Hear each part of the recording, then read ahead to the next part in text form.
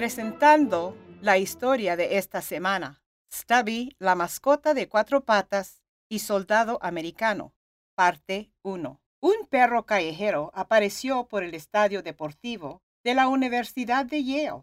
¿Quién era su dueño? Era musculoso, probablemente un Boston Bull Terrier. Era la primavera de 1917 y hombres estaban entrenando en los campos deportivos, preparándose para combatir en la Primera Guerra Mundial. El perro siguió a los hombres, visitó sus tiendas de campaña y sabía dónde estaban las cocinas. Fue fácil encontrar comida. Alguien lo nombró Stubby. Tenía buenos amigos entre los chicos, pero prefirió a uno, James Robert Conroy, para que fuera su amo. Conroy tenía 25 años. Stubby era inteligente. Mientras los soldados entrenaban a través de la primavera y el verano, Stubby también lo hacía. Cada vez que sonaba el clarín, él entendía la señal. Él podía marchar en formación con los hombres y obedecer comandos de la marcha.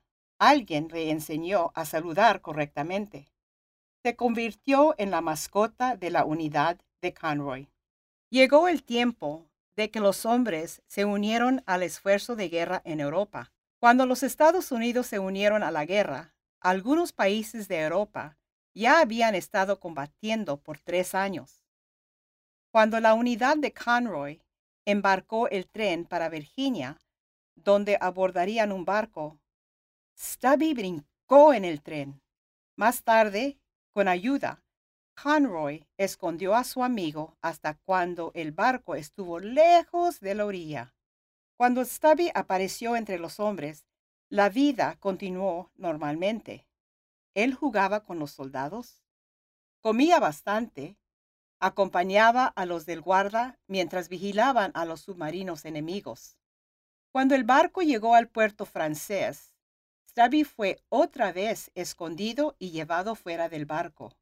Los soldados reportaron que cuando el comandante de Conroy vio al perro, Stubby inmediatamente se sentó en su parte trasera, levantó su pata derecha para saludarlo. Stubby se quedó con Conroy y siguió siendo la mascota de la unidad. Stubby y su amo estuvieron con la compañía de cuartel general para la 102 Infantería. Eran soldados de a pie, llamados doughboys. Eran parte de la división Yankee del Ejército de los Estados Unidos. Cuando el regimiento de la 102 Infantería se dirigía a la batalla, el comandante del regimiento de Conroy ordenó a Stubby que fuera como la mascota para el regimiento entero. La asignación del regimiento era la de evitar que las tropas enemigos alemanes rompieran las defensas francesas y capturaran la capital francesa de París. Stubby tenía trabajo. Él se sentaba al lado de soldados en las redas de zanjas y refugios subterráneos.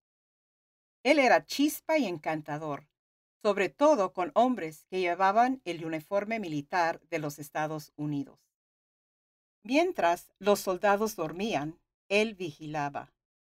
Cuando el fuego de artillería iniciaba, Stubby podía escuchar las balas entrando antes de que los seres humanos pudieran, y ladraba avisando a los soldados. Stubby no fue el único perro con unidades militares. Todas las naciones en la guerra tenían perros altamente entrenados. Soy María Estela Telles por Barbara Steiner. Nuestra desenlace llegará pronto con sorpresas. Visita thisweekstory.com.